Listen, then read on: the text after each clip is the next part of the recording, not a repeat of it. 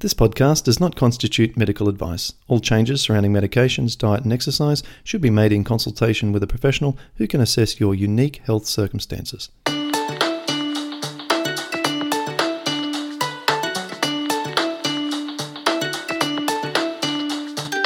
Welcome to the Pattison Program, where you'll learn how to improve your health from the inside out. And now, your host, Clint Pattison.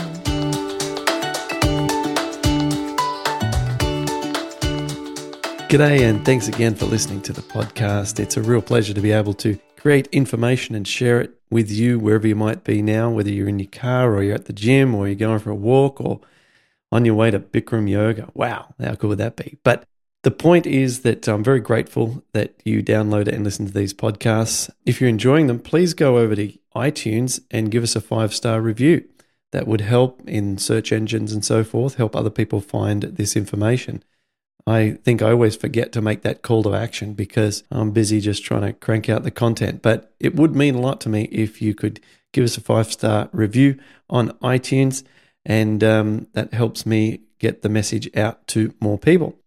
Now, today I am going to present in this episode a recording that I just did with Anna Chisholm. She runs the Big Impact podcast, and it has mostly a plant-based audience. And she reached out to me and said, hey, love to have you as a guest. And so we recorded this podcast, and I said, give me a copy so I can share it on my podcast with my lovely group. So I hope you enjoy this today. Some of the content you may have heard me talk about before, but for her audience, it's all new. So I just want to give you a heads up on that. My story you may know well by now, but I hope it's not overly labored for you and that you'll still learn a lot in this podcast. So here we go, over to Anna. Hey, Clint, how you going? I'm great. How are you? That's good. I'm really well. I've taken the day apparently off work today because my babysitter is traveling around Europe. So we'll do our best with a 4-year-old in the background. Yeah, my little 2.5-year-old might make a guest appearance as well. Let's hope so. She's a bit of a star. Oh, good. I hope to meet her. Look, I'm absolutely thrilled to have you on the podcast. I came across your podcast probably a few months ago now, and I've literally been like devouring your episodes ever since. Oh, that's great. Yeah. And, you know, I guess I have a special or a soft spot for Australian podcasters. So I love kind of coming across new things I can listen to, you know, when I'm doing the washing up or driving the kids to daycare, you know, all those sorts of things. Yes. Are you a bit of a podcast nut yourself? Are you a consumer of podcasts? Not much. I don't really have time. In fact, the times that I think about listening to podcasts is in my car. I often do long trips for my work. I say my work. A lot of people know me for this work that we're talking about on this call, but I also do stand-up comedy, and I've been doing stand-up comedy for 16 years. So I consider that my job, or my day job, if you like. And I often, will drive 2 or 3 hours here or there for a show, or I'm at an airport or something like that.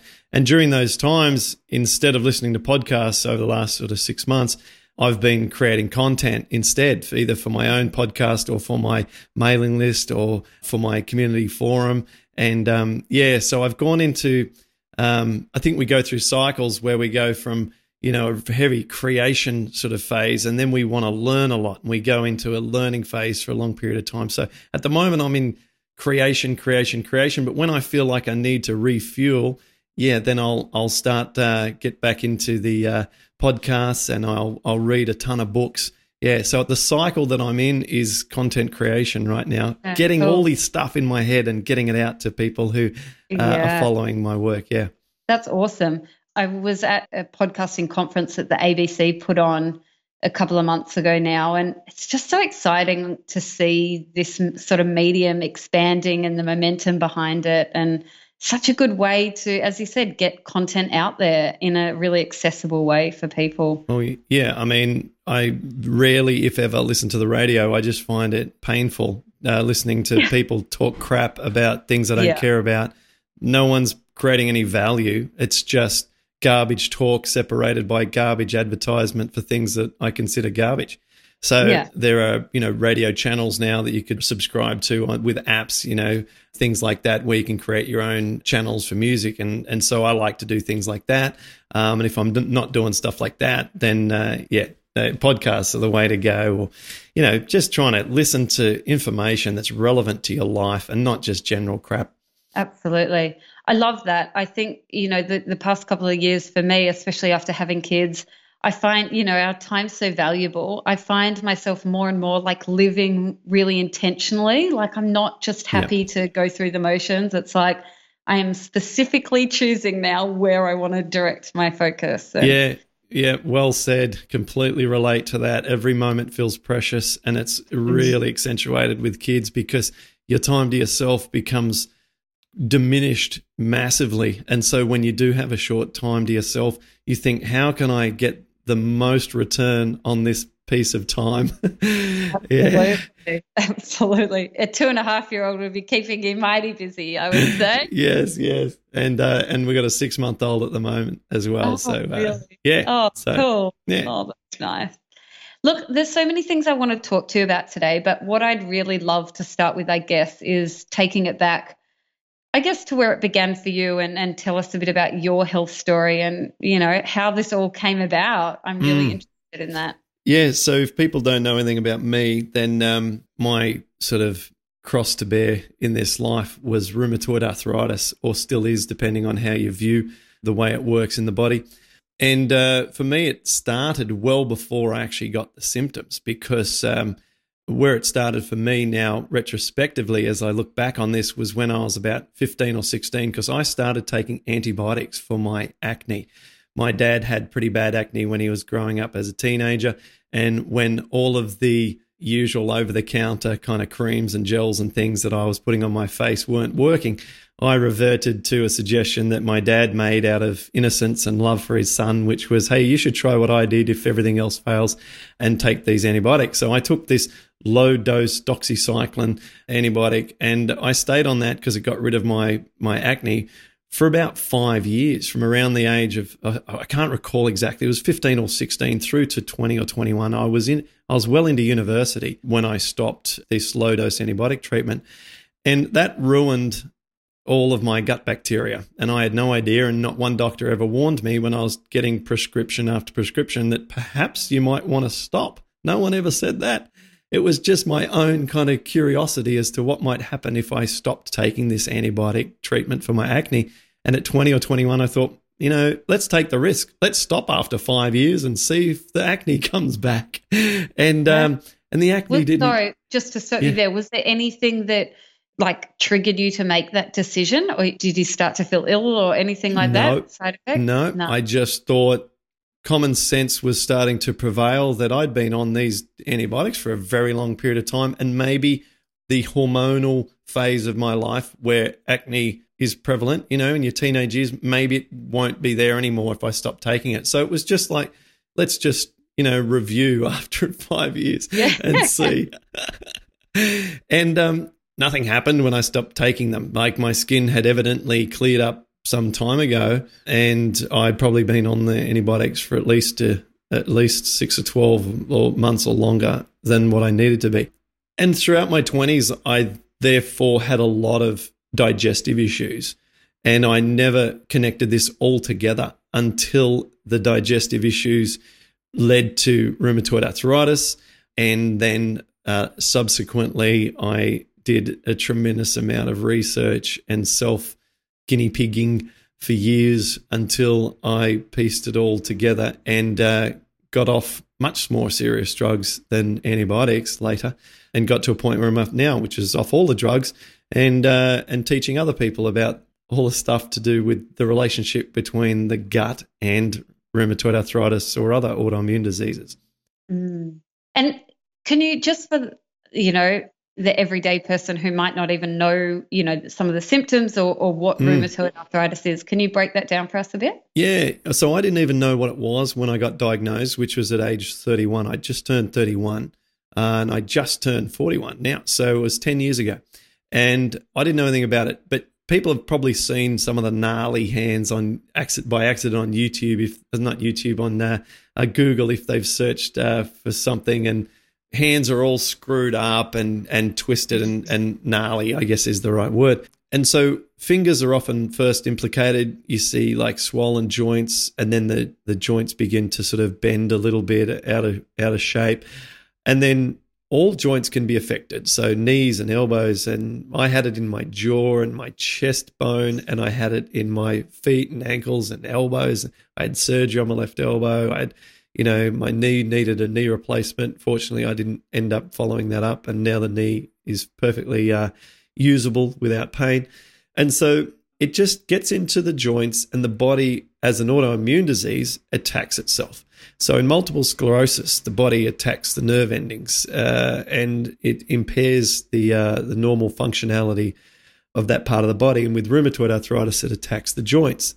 And in other autoimmune diseases, it attacks other parts of the body. But it's a self-attack. So it's a sort of hideous kind of thing, because as you're going through it, you kind of have this frustration where you're sort of trapped in your own self-attack that feels so awful, because you can't blame anything other than your own body, and that's just a very, very uncomfortable state of mind. Yeah. And so when you get the diagnosis at 31, I take it, a doctor's told you this is what you have. What sort of treatment options do they give you at the time? Like, what does that mean to a 31-year-old who's diagnosed? Yeah, so I walked in. I had to wait a couple of months to get my first appointment with my rheumatologist, and I walked in very optimistically because I'd never had any health condition of any kind. I'd never even broken a bone before. So, I felt pretty invincible, 31. My career with stand-up was going great. I'd been on TV a bunch of times recently. I think I felt kind of like a 31-year-old guy who's got a good career, single, I kind of thought things are moving pretty good. A bit of joint pain here and some in my fingers and feet. This isn't going to be too bad. But the GP had sent me off to the rheumatologist with a diagnosis of rheumatoid arthritis. And after waiting a couple of months to see the rheumatologist, in that period I'd done my own research, and I thought, look, it's not going to be as bad as what everyone says on the internet, because it just can't be that bad. I have a feeling that the general population of sensationalists and pessimists and just a big negative bunch, and especially when you get them all together online with a problem, they'll really bring take out it, the worst in each really other. take it to a new level. And so I've gone into the rheumatologist and looked to my left and looked to my right in the waiting room, and there's people in their 60s and 70s, and I'm thinking, look, I'm in the wrong place. This isn't meant to be. The rheumatologist shook my hand very gently, which was much appreciated, because at the time I thought, this guy's got no clout. This guy's a weak dude. But and then as I sat down and he sat down, it struck me. Now, hang on, it wasn't because of his sort of character, it's because he was being sort of cautious as to what my hand might feel like. And that wasn't a good feeling either. It made me, I'm in a place where people go when they have pain. And it was starting to dawn on me in the first meeting, because he talked about the drugs, which was your question. The drugs they talk about, there's the over-the-counter stuff, which is what everyone grabs for, the non-steroidal anti-inflammatory drugs, which we know as Voltaren and Advil and ibuprofen and stuff like that. Now, against a disease as monstrous as rheumatoid, these things don't play a big enough role in trying to keep the pain at bay. And in fact, as part of what I teach, they are actually counterproductive in that they actually aggravate the gut, which is the source or the underlying cause of the problem. So the first thing people do is actually worsen their disease by grabbing painkillers, right? So it's very tragic. Yes, right? Now, all the science backs this up, by the way. Everything that I'll say to you, I can back up with a scientific journal paper and say, here's the study, go and look at it. X number of people with rheumatoid arthritis went through this, they took those drugs, and now they're worse. You'll see for yourself, right? So I can back all this up. So to continue, there's the non-steroidal drugs, but then there are drugs like sort of mega painkillers, which are things like prednisone, right, a steroid. And then they move into the disease-modifying anti-rheumatic drugs like sulfasalazine and methotrexate, which was the one that was suggested for me. And there's a number of others. And then it can get really, really nasty or really, really good, depending on which side of the fence, which side of the desk in the doctor's room you sit. Yeah. Doctors are in love with the new, well, not new, in the last decade, a group of drugs called biologic drugs, which are the highest grossing revenue drugs on the planet. Treating autoimmune diseases has become the cash cow of the pharmaceutical industry. So the doctors look towards biologic drugs to control patients whose condition is sort of uncontrollable on the medications. But, some of them have an increased risk of cancer by 300%, and they cause you to catch every flu and every little infection going around because they basically turn off your immune system. Yeah. So they're your options. I went on to the methotrexate, and at 31, I thought, look, I might be able to knock this on the head myself. I went away and did a whole bunch of natural stuff for 12 months, and it was a disaster. I went to every naturopath and homeopath and Chinese herbalist and everyone I could find, and they all did a great job trying to help, but I got really bad really quick and went on the methotrexate. And at this point in the story, that just slowed down my worsening but did not stop it. So I might take a break and let you jump in, or I can keep going, whatever you like. Totally. I mean, it's so interesting. And I guess for a lot of people, it is that question, do I go for medication or do I go for natural therapies? And I think, trying both is probably the best approach, at least initially, if you don't know enough about it. But it sounds like, along the way, then you started to discover other ways of healing yourself and in particular foods. And I'm really interested in that part of the story. And I guess, my first question is, when and how did you discover like the healing nature of foods and what you were putting in your body as having a huge effect or benefit to slowing down your disease? Mm-hmm. Well, it happened by accident. And what happened was I had a bout of food poisoning to some unwashed imported cherries. And, I'd been toying with my diet because I found a couple of books, and there were only two written that were published on Amazon, where people had described a recovery from rheumatoid arthritis, and they both used food as their mechanism. Now, both had radically different diets. One of them was a raw vegan approach, and the other one was based on, blood tests and food sensitivities and stuff like that. Both of them I tried and failed really badly, like on both of them. However, it had piqued my interest that if these two people are claiming that it had to do with food, no one else out there is written a book on a recovery, and so we got two's all I got to work with, and they both went down the food path. And so I had been experimenting with foods, and we hear things like, cherries are good anti-inflammatory foods, or maybe you need to, take fish oils, and I was just trying these various things. But I had a bout of food poisoning, and I was purging from both ends for 24 hours and lying in the bed, and I couldn't get up without, feeling sick. So I just stayed in the bed except for quick trips to the toilet. And with rheumatoid arthritis, you got to move your joints all the time, because when they stop moving, they get more inflamed and more stiff and sore. And so I thought, I was in self-pity mode, and I was lying in the bed, not just from the, purging, but also from the thoughts that I was going to be so much worse when I actually got out of bed, because I'm not moving at all. But on the contrary, in the 24 hours, virtually all the pain went away. And this was the most, the light bulb moment of my whole life, because what's going on? And so I thought, all I need to do is work out how to get these results without having to vomit and diarrhea for the rest of my life. Right? Yeah, not a good option. Okay. And so what I did is because the pain all came back when I started eating again. It just got 100% came back again. And so then I thought, well, is it the vomiting and diarrhea, or is it just when I'm empty? And so I repeated the experiment and just stopped eating. About a week later or 2 weeks later, I just stopped eating for a couple of days, and all the pain went away again. And I said, okay, well, it's got nothing to do with how the body's empty. It's just if the body's empty, you get no pain. And so I thought, this is interesting. So I then started to refine my research of the scientific literature, because I am actually a laser physicist with a first-class honours degree by my background, right? among your other talents. I know I've got the weirdest sort of career path, but it's a weird one. But look, it served me very well for being able to tackle this problem, because the other way that my stand-up comedy career has served me very well is that I only had to work for maybe an hour or two a week. Okay. And so, I do a corporate level income from doing my stand-up comedy because I work for companies. I go and charge them a solid amount of cash to be able to entertain them safely and cleanly, but, hilariously for half an hour at a time, right?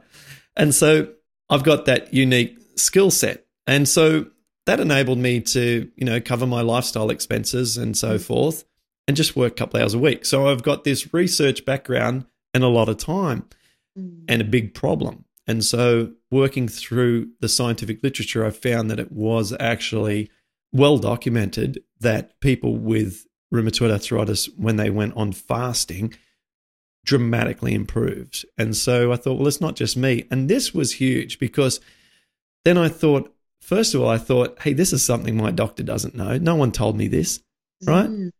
Secondly, it's got to be a gut issue, because if you stop eating and it goes away, you don't need any more evidence. I mean, it's 100% a gut issue. All right? Okay. And then thirdly, I thought this problem is bigger than me, because this is not just me trying to improve my pain and improve my life.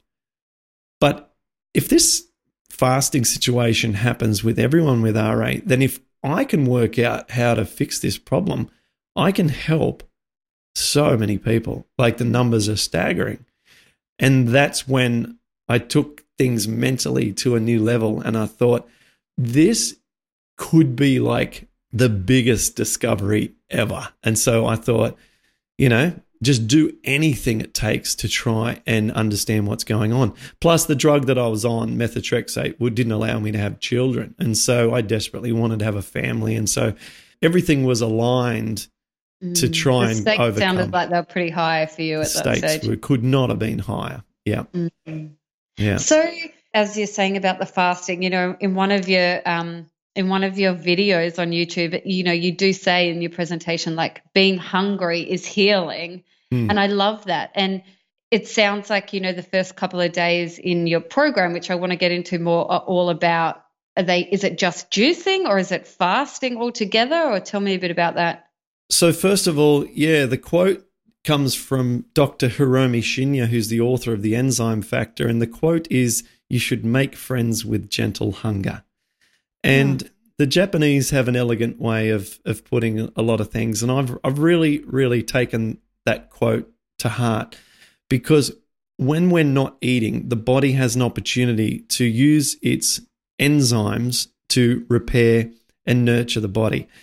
But when we are digesting food, the body takes metabolic enzymes, which are enzymes that exist throughout the body, to service the myriad of different requirements that the body has for enzymes. Everything from blinking to breathing to growing hair, everything requires enzymes. In the process of digesting food, the body has to take a lot of those resources, and it converts those metabolic enzymes into digestive enzymes to assist to break down food like little scissors. So when we're not digesting food, the body is in a healing state. So the first 2 days of my program is just a 2-day cleanse where you don't consume any food of any substance. But I do encourage people to eat a lot of leafy greens, just plain leafy greens, just like your Chinese bok choys and mixed leaves of all kinds. Doesn't matter. As long as it's green and it grew, it's good, right? And that's just to help a little bit with a little bit of movement through the bowels to create a little bit of activity. Doesn't normally trigger much, but at least something's being a little bit like a gentle broom moving some stuff through. But there's actually a more important reason to do the 2-day cleanse at the start, and that's because people become believers when they go through the 2 days. They need to have the cherry incident that I had. They need to see it for themselves to realize that this whole time for the last 5, 10, in some cases 30 years, they've been eating their way into pain every single day. I love that. It's I talk a lot about with my health coaching clients being on a spectrum, for people who come in, mums who just want to lose some baby weight and get fit and those sorts of, create a healthy lifestyle for their family. Maybe we just eat some more fruits and veggies and introduce whole grains and those sorts of things. And then for people who come in from their cardiologist with heart disease or pre-diabetes or whatever, then, we go 100% whole food, plant-based. And one of the benefits of doing that so quickly, as you're just saying, is they see the benefits so quickly. So they're so much more likely to stick at it and make it a sustainable thing rather than, I can see benefits slowly, but I'm not sure which thing actually had the biggest effect or, really cool way of doing it. I prefer to go all in at the start because the results, as you just said, are motivating. But if you just ask people, just for a few weeks, just drop out dairy, and then, okay, for another few weeks, now that you've lost the dairy, also say take out vegetable oils or something like that, which for people with RA is very inflammatory. And so your improvements are not happening quick enough for them to get excited because they might be doing a whole bunch of other stuff over those 2 weeks too that other people have suggested to them, like, you need to increase this or change that. And it gets confusing.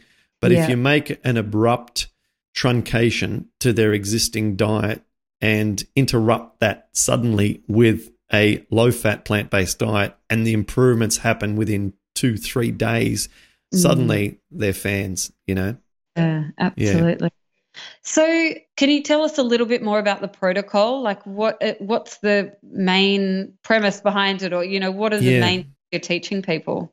Well, if you were to summarize it, because we haven't got all day, let's go with the 80. We'll go with the 80-20 principle. What 20% of it gives 80% of the results, okay?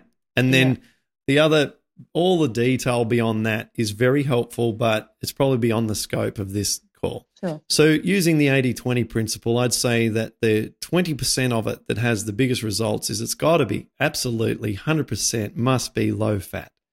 Now, fat is an aggravator to the gut wall. Fat causes more leaky gut. And so with people with rheumatoid arthritis, this is catastrophic because the particles that are causing the antibodies to be created to their own flesh comes about through undigested proteins from food and bacteria that are leaking into their gut. And so we do not want to aggravate a leaky gut situation through additional fat. Now, this doesn't mean we eat a no-fat diet. Everybody understands that we need healthy fats in our body, especially for healthy brain function and for they're not called essential for nothing, right? And so we just want to get those fats through natural plant sources and not add additional heavy fat loads to the body. Now, by definition, this means that we must eliminate animal products because all animal products are high in fat.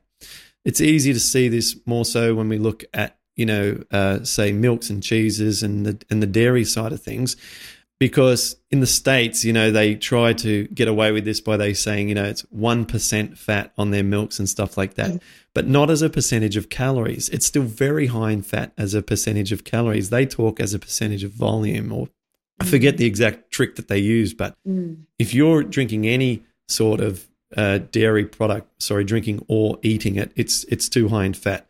People think, well, what about like lean chicken, without and skinless, right? But it's still 30% fat because as a percentage of calories, all the fat is inside the muscle cells. So you cannot consume anything from an animal without taking in too much fat, all right? So we've got to get rid of it. It's not like, I'd like to, or maybe we can eat half as much. If my approach is to get the maximum results you can possibly get, I don't want to do half-hearted. I want stuff that's life-changing.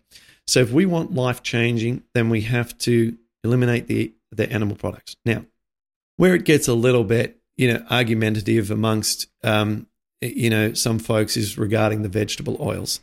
But the bottom line is give me 100 people with rheumatoid, give 50 of them vegetable oils, even in small doses, and give the other 50, take them off the vegetable oils.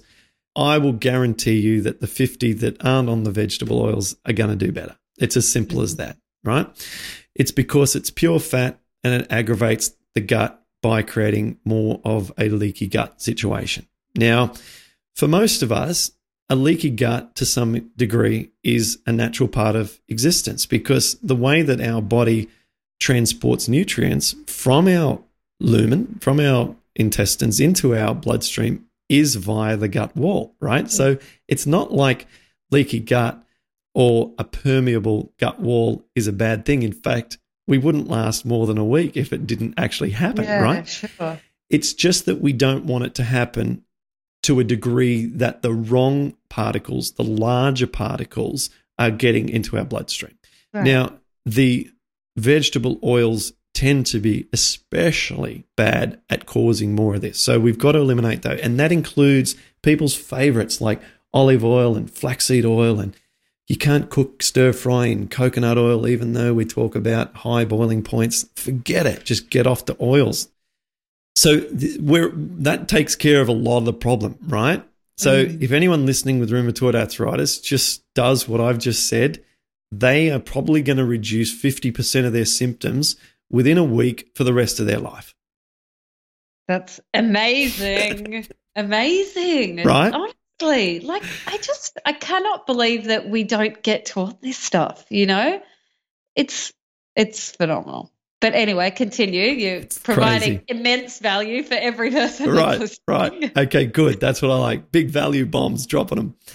Okay, so that's the thing. Now, the next thing is not excess protein. So the issue is that it's the proteins that are being attacked in the body's tissues, okay? The proteins are the enemy. So we don't want to fuel the bloodstream with heaps and heaps of undigested protein, because what that does is it sends out the troops again. It releases the antibodies from the body to go and start attacking once more. So it's kind of like if there's a wild dog that lives on the house in the yard at the end of the street, and every day you walk past it banging the cymbals together and screaming at the dog, it's going to get really mad every time it sees you and like goes crazy, right? And so the idea needs to be that we need to try and reduce the screaming and the cymbals when we're around that dog as much as possible. So we want to make a wide arc around the dog. We don't want to carry the cymbals. We don't want to make a sound.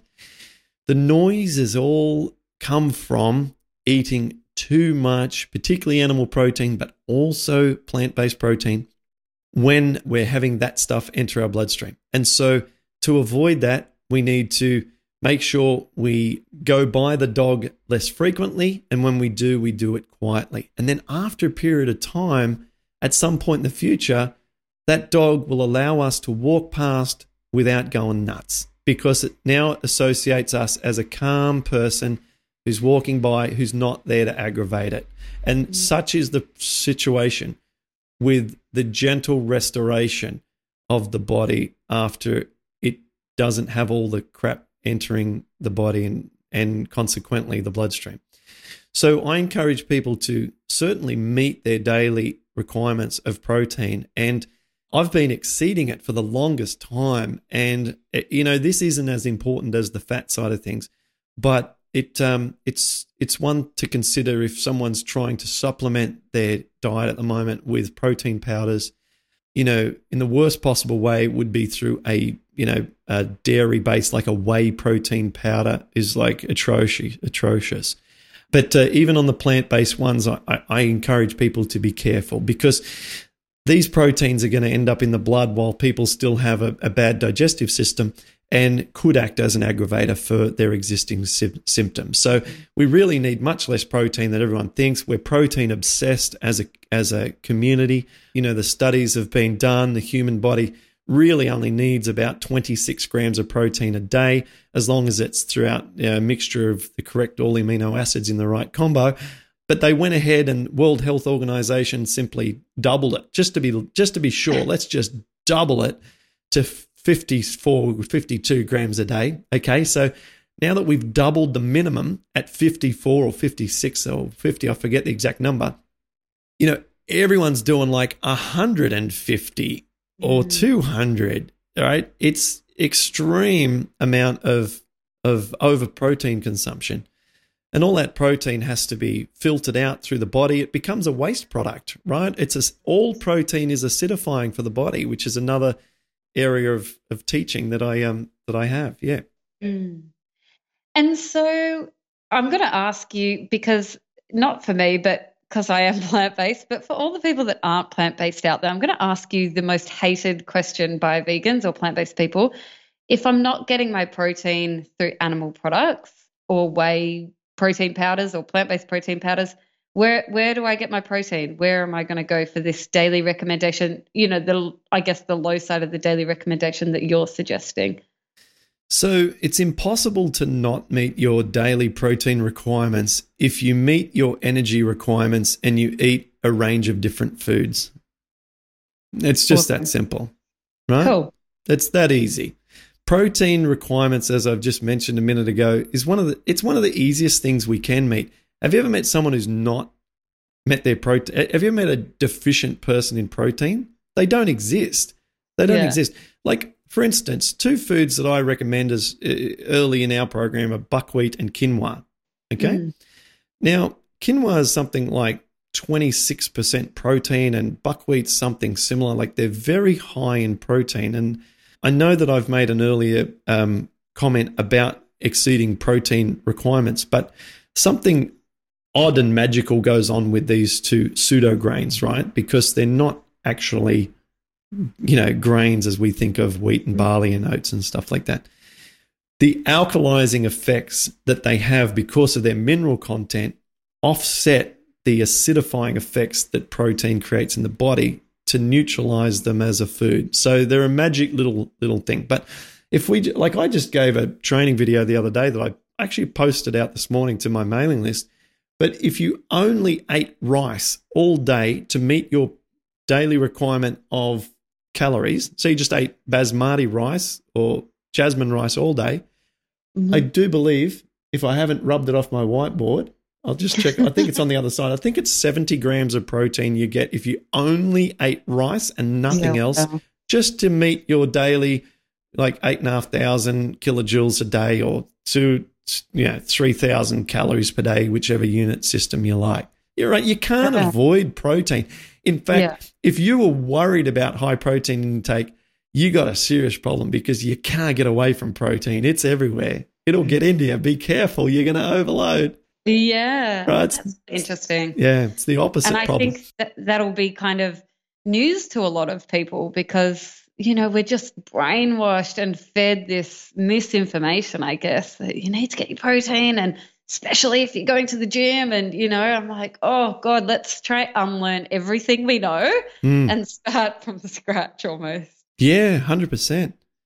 And just by the way, you mentioned the gym. I gained 3 kilos in less than a month once just by eating pretty much rice, greens, and orange juice.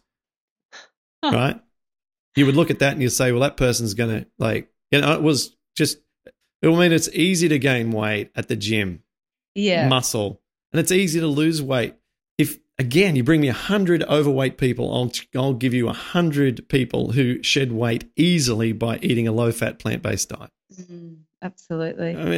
I mean, it's a no-brainer. So on your program, do you actually give people like meal plans and recipes and all that sort of thing? Yeah, it's critical because you deviate just a little bit and everything falls over. Just going back to the oils, for instance, my wife was putting olive oil on my salad when we were in the experimental phase and trying to work out how to eat. And I felt like I was doing everything right and I couldn't work it out. It took me like at least 6 months of each night having oils on my salad before eventually I said, honey, I know you love me. I know you want me to eat my salad and you're putting this on me, putting this oil on there because you think it's going to make me want to enjoy my salad more. I said, but I just got to not have it one night and just see what happens. I've eliminated everything else and sure enough, it was the oils. And so there's a lot of things like that. For instance, I have a whole reintroduction guide, which is a step-by-step, week-by-week process that people can follow based on the experience that I had, the scientific literature, and also the experience of now thousands of people that I've worked with this condition, and just started to see in anecdotal ways general trends for foods that work and don't work. Yeah, awesome. Some harmless foods that are super healthy for healthy people, like avocados and olives, because they are high in fat, even though they're plant-based foods, they need to be postponed to later in the program. And other super healthy foods that are wonderful for people who are otherwise healthy, like oats for breakfast. Cereal grains are a big problem for people with rheumatoid, and so they need to be postponed a long way into the program as well. Wow. So for anyone who doesn't have any obvious chronic health condition, I encourage people have oatmeal for breakfast as the healthiest possible meal without dairy. I encourage people to have not gluten-free, just standard run-of-the-mill, not Uncle Toby's or some heavily processed, just simply oats out of the bag, 100% oats for breakfast with boiling water, pour it over the top, and using some fruits for flavor. Or if some people aren't strictly vegan, then they can put maybe honey on that if they're not strict vegans, or they could put maple syrup or whatever. But that is a very, very, very great way to start the day. Absolutely. The way I start my day every morning. Is that right? That's good. Awesome. I can't not ask you the question about success stories. Like, can you give us a couple of examples of some people who've gone through your program? Because I as everyone, I love hearing success stories and the impact that these sorts of things are having on people. Yeah. I should just hit screen record and then play them on the video or something that we're doing now, because when you see them tell their own stories, it's more powerful. But let me just pick a couple. In fact, one that makes me emotional is the only time I've cried on a podcast, and it just hits me in the heart every time, because it's one thing. It's one thing for adults, but it's another entirely for kids. All right, and so. We had one woman recently come on the podcast with her son Cole, and this one broke me apart because her little boy, he's only 6 years old, and rheumatoid arthritis can strike at any age, because it's not got to do with old age arthritis. It's, as I said, it's autoimmune, and autoimmunity is something that can happen at any age. It tends to happen later because it takes a lifetime to stuff yourself up on the inside. Yeah. Okay. But through reasons that are not entirely obvious, though I have my suggestions or my thoughts on this, it can happen to kids through no fault of the parents, through just through bad luck in a lot of ways. But a set of triggers can be at play that causes it to happen in young boys and girls. So he was able to, because of his outstanding parenting, be very well controlled through our program, but making the changes to it that I recommend, because it's not for kids. But with parental supervision, it can be done carefully and controlled in an accelerated way, because the kid's still growing and there's things that need to be taken into account for best practice. So he was staring down the barrel of all the adult drugs, methotrexate, all this other stuff. I mean, some really serious, heavy stuff.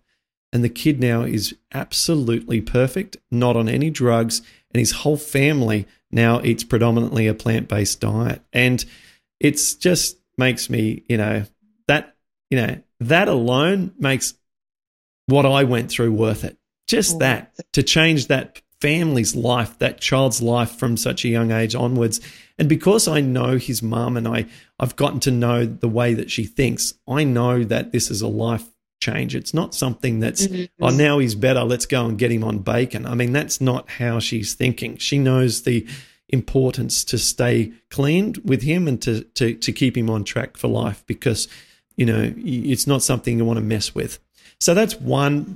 On our website, pattersonprogram.com, we got a ton up there. People can watch the videos of people telling their stories, women putting their wedding rings on for the first time in 10 years, girls running, they haven't run for years and now able to run on the beach or, I mean, it's really exciting. And now some of our clients are now inspiring others. And so they've created Instagram accounts or they've written books, all sorts of really cool stuff. And that's what I'm hoping can be the next phase, is that it can create a platform where other people can then spread their own message and be pioneers to educating their doctors and their rheumatologists and helping other people through their stories. So I'm hoping that it can really blossom and everyone can take part in this pioneering journey where we're trying to educate the medical community of what can be done with diet, exercise, and maybe a few supplements. Amazing. One question I really like to ask my guests, and I won't take up too much more of your time, but are there any, people who have, I guess, health professionals or otherwise that have been really influential in your journey, or books or resources apart, obviously, from your program that you can recommend other people get their hands on? I really love, I mentioned him before, Dr. Shinya. So that's the enzyme factor. So THE enzyme factor, and that's on Amazon. He's got a subsequent book or a follow-up book called The Microbe Factor that if you're a big fan of his first book, you might want to read. There's a bit of repetitive content in there, but The Enzyme Factor, I think, is a bit of a classic. And then anything by Dr. McDougall. So we've been very niche in this chat about rheumatoid arthritis, but Dr. McDougall, he's the gun. I mean, really, I just love how he's such a straight shooter. He can put people's noses out of joint because he tells things really straight up and down.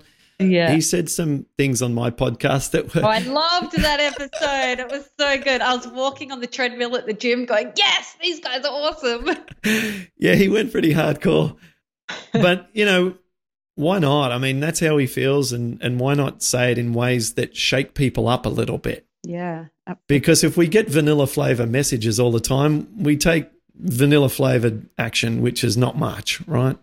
So we need to shake things up. We need to put some sort of accountability back onto people who are feeling that, the medical system will take care of me. That's a load of crap.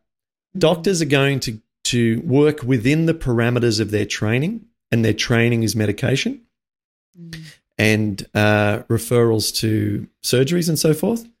And that's fair enough. But if that's not what you want, then you're not going to get the sort of information that you're seeking at the doctor, right? So it's just, look, doctors have the hardest job in the world. I would hate to be a doctor. Think everyone comes in with the worst problems in the world, totally in pain, totally like life's over, like this is shocking. Please, please, please help me. You're my greatest authority. You're the biggest trust of any job within society. And you say, well, take pills, take drugs, And then the person's like, but that's not what I want. But the doctor can only give you that. So, it's frustrating. I mean, poor doctor, especially because, I've got some people who are in the medical profession who are followers of what I teach. And it's great because I can work with them so that they can work with their colleagues. And, hopefully it can, I'm really fingers crossed for everyone that they continue to be so open-minded to what I'm doing. Absolutely. Yeah. I mean, that's definitely something I'm really passionate about. I have a background as a social worker in hospitals for many years. And, since retraining as a health coach and kind of putting all my skill set together, I'm so passionate about medical professionals and coaches working together because, as you say, like the doctors, I don't think it's their fault. It's just they don't have any training in this stuff, in the nutrition and, the power of, the healing power of food. So if we can combine our skills and work closely together, then the doctor can, prescribe if necessary or if that's what the patient wants. And if they do want to take an alternative, like, a cardiologist I'm working with, he's got heaps of people that are like, I don't want to go on the drugs, just like you said. So he's like, cool, we'll go and see Anna and she'll coach you how to change your diet and lifestyle. Go down that route. Like, he doesn't care. He just wants them to get better and he doesn't know how to do it that way. So it's great that there are people out there that are, have the skill set to do that. So I think that's really powerful. Yeah. And, we need every doctor in that we can possibly get, but we also need information that currently they're not able to share with us. So my goal and my kind of vision for the future, I'm working on publishing our book that's currently up until now only been available online. We originally put our book online as a bit of a trial just to see, whether or not it'd be of interest to people. And we've been so busy from when we started doing that sort of 4.5 years ago that we've never had time to actually then sit down and work on a published book. It's just so remarkably, painstakingly long, the process of actually publishing a book. I mean, God, it's a lot more work. And so anyway, I'm in the process of doing that now, but the vision is that I hope that our book will be sitting on the shelf of every rheumatologist office around the world. And so my vision for the future is that someone, when they get diagnosed with RA, if they walk into their rheumatologist's office at some point in the future, they can sit down and the doctor says, "Tell me about your diet." And the rheumatologist listens to that person. And if they're not on a low-fat plant-based diet already, they will say, "Read this book. This will explain all the relationships between the science, the gut, the disease, and how it all links together. Come back in 2 months, and if your symptoms are still significant, then we will assess what medications to take in parallel to the Patterson program." Okay? Not the way that things are currently done, which is, "Hey, welcome, here's methotrexate, and if it doesn't work, here's a biologic in 12 months' time." It's just, for me, that's a flawed system. Absolutely. So that's my goal. And to have a low-cost $20 book sitting on the shelf for everyone to be able to either buy themselves or be handed at the doctors. I think that, there's a different future for patients with RA if that gets put in place. So that's what I'm hoping to achieve. And I know I have a lot of people who I work with and who listen to the podcast who have RA who are going to help drive that for me and take a book and take it to their rheumatologists and talk to their rheumatologists. Yeah. Absolutely. All right, Clint, you're an amazing human. You are generous with your time. I really, really appreciate you coming on the podcast today. Thank you so much. Oh, thanks, Anna. It's a privilege, and I'm really grateful that you had me on, and I hope that this, reaches a lot of people who need it. Absolutely. Awesome. All right, have a good day. Get back to your gorgeous child, and I will hopefully connect with you again soon. Thanks so much. Okay, see ya. You've been listening to the Patterson Program. For more information, visit pattersonprogram.com.